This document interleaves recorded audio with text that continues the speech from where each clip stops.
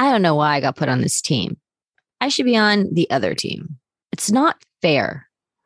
I don't want to play this position. I should be getting more playing time. It's not fair. Coach doesn't like me.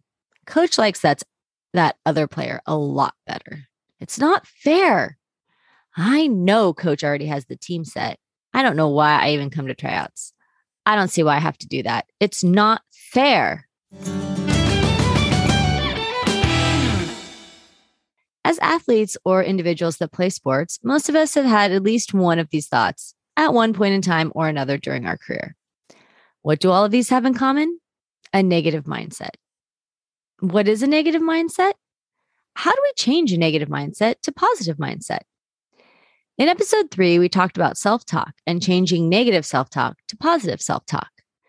Today, we're going to focus on mindset in a bigger picture kind of way.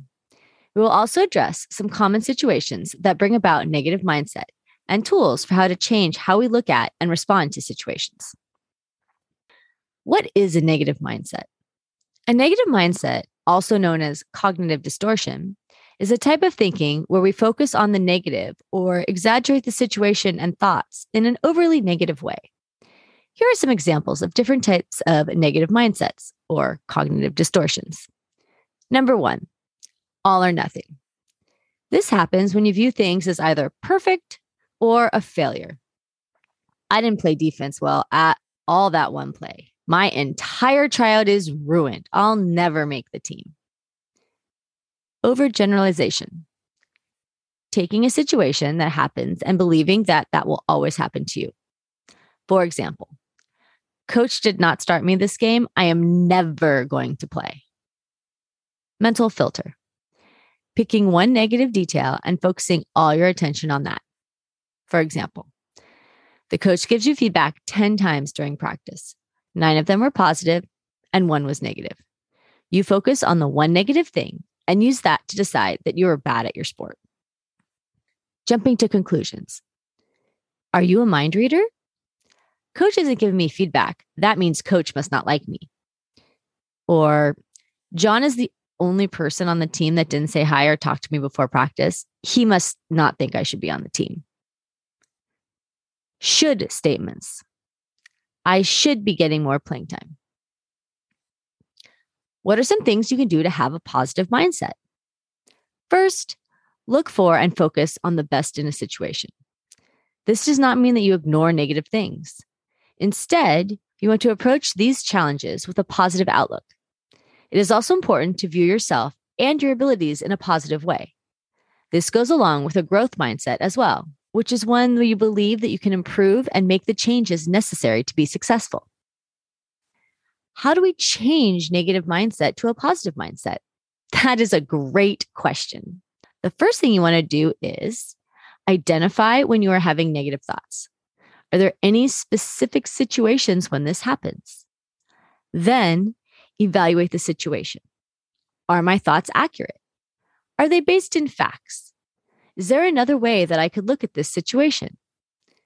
After you evaluate the situation, you want to focus on your self-talk and change self-talk from negative to positive. See episode 3. And finally, evaluate the outcome of your current thought about the situation.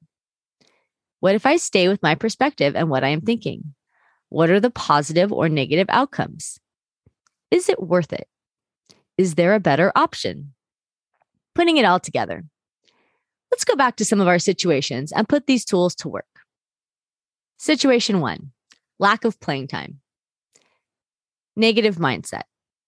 Coach didn't start me. I am never going to play.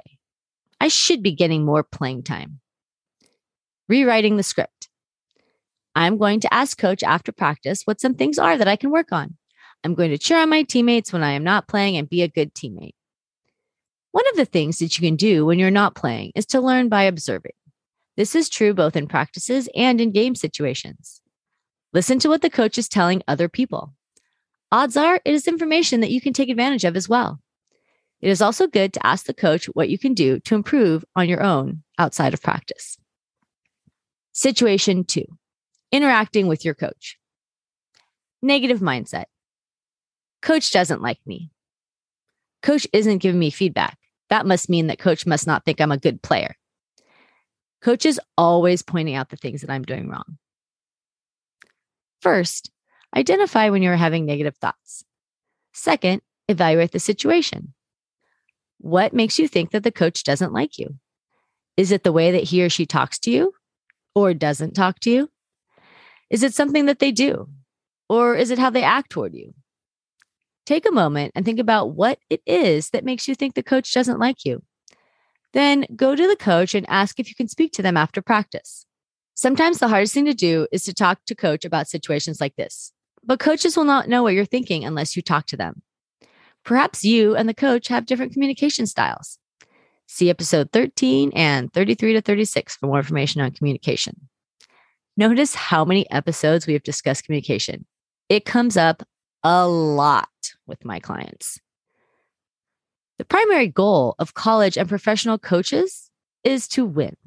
The focus and goal of coaches in high school, club, middle school, and events such as these Maccabi games can be different and have multiple components. The goal that I have for all my teammates, no matter what level I coach, is that they have a good experience and grow not only as athletes, but as people as well. It has been my experience that coaches coach because they want to make a difference in athletes' lives. Sometimes, if you think the coach doesn't like you, it is just one big misunderstanding that can be fixed if you bring it up to them in a one-on-one setting.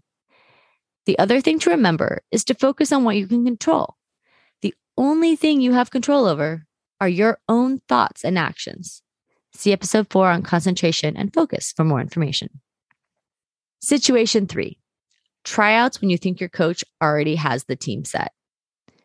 For many of you playing fall sports, tryouts for the high school fall season, as well as for the club season, have started or are about to begin. So, what do you do when you're going to a tryout for a coach that you think already has a team set? Check out episode 10, Mental Preparation for Tryouts. This is a situation that is very difficult for the athlete and unfortunately is sometimes the case. Here are 4 quick things that you can focus on when you're in this situation.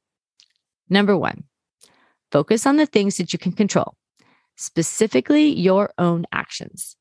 Number 2, have a plan of attack, such as a pre-performance routine for handling stressful situations. And remember that anxiety happens and how you respond is what's important. Number 3, be an athlete that brings positive energy to the program.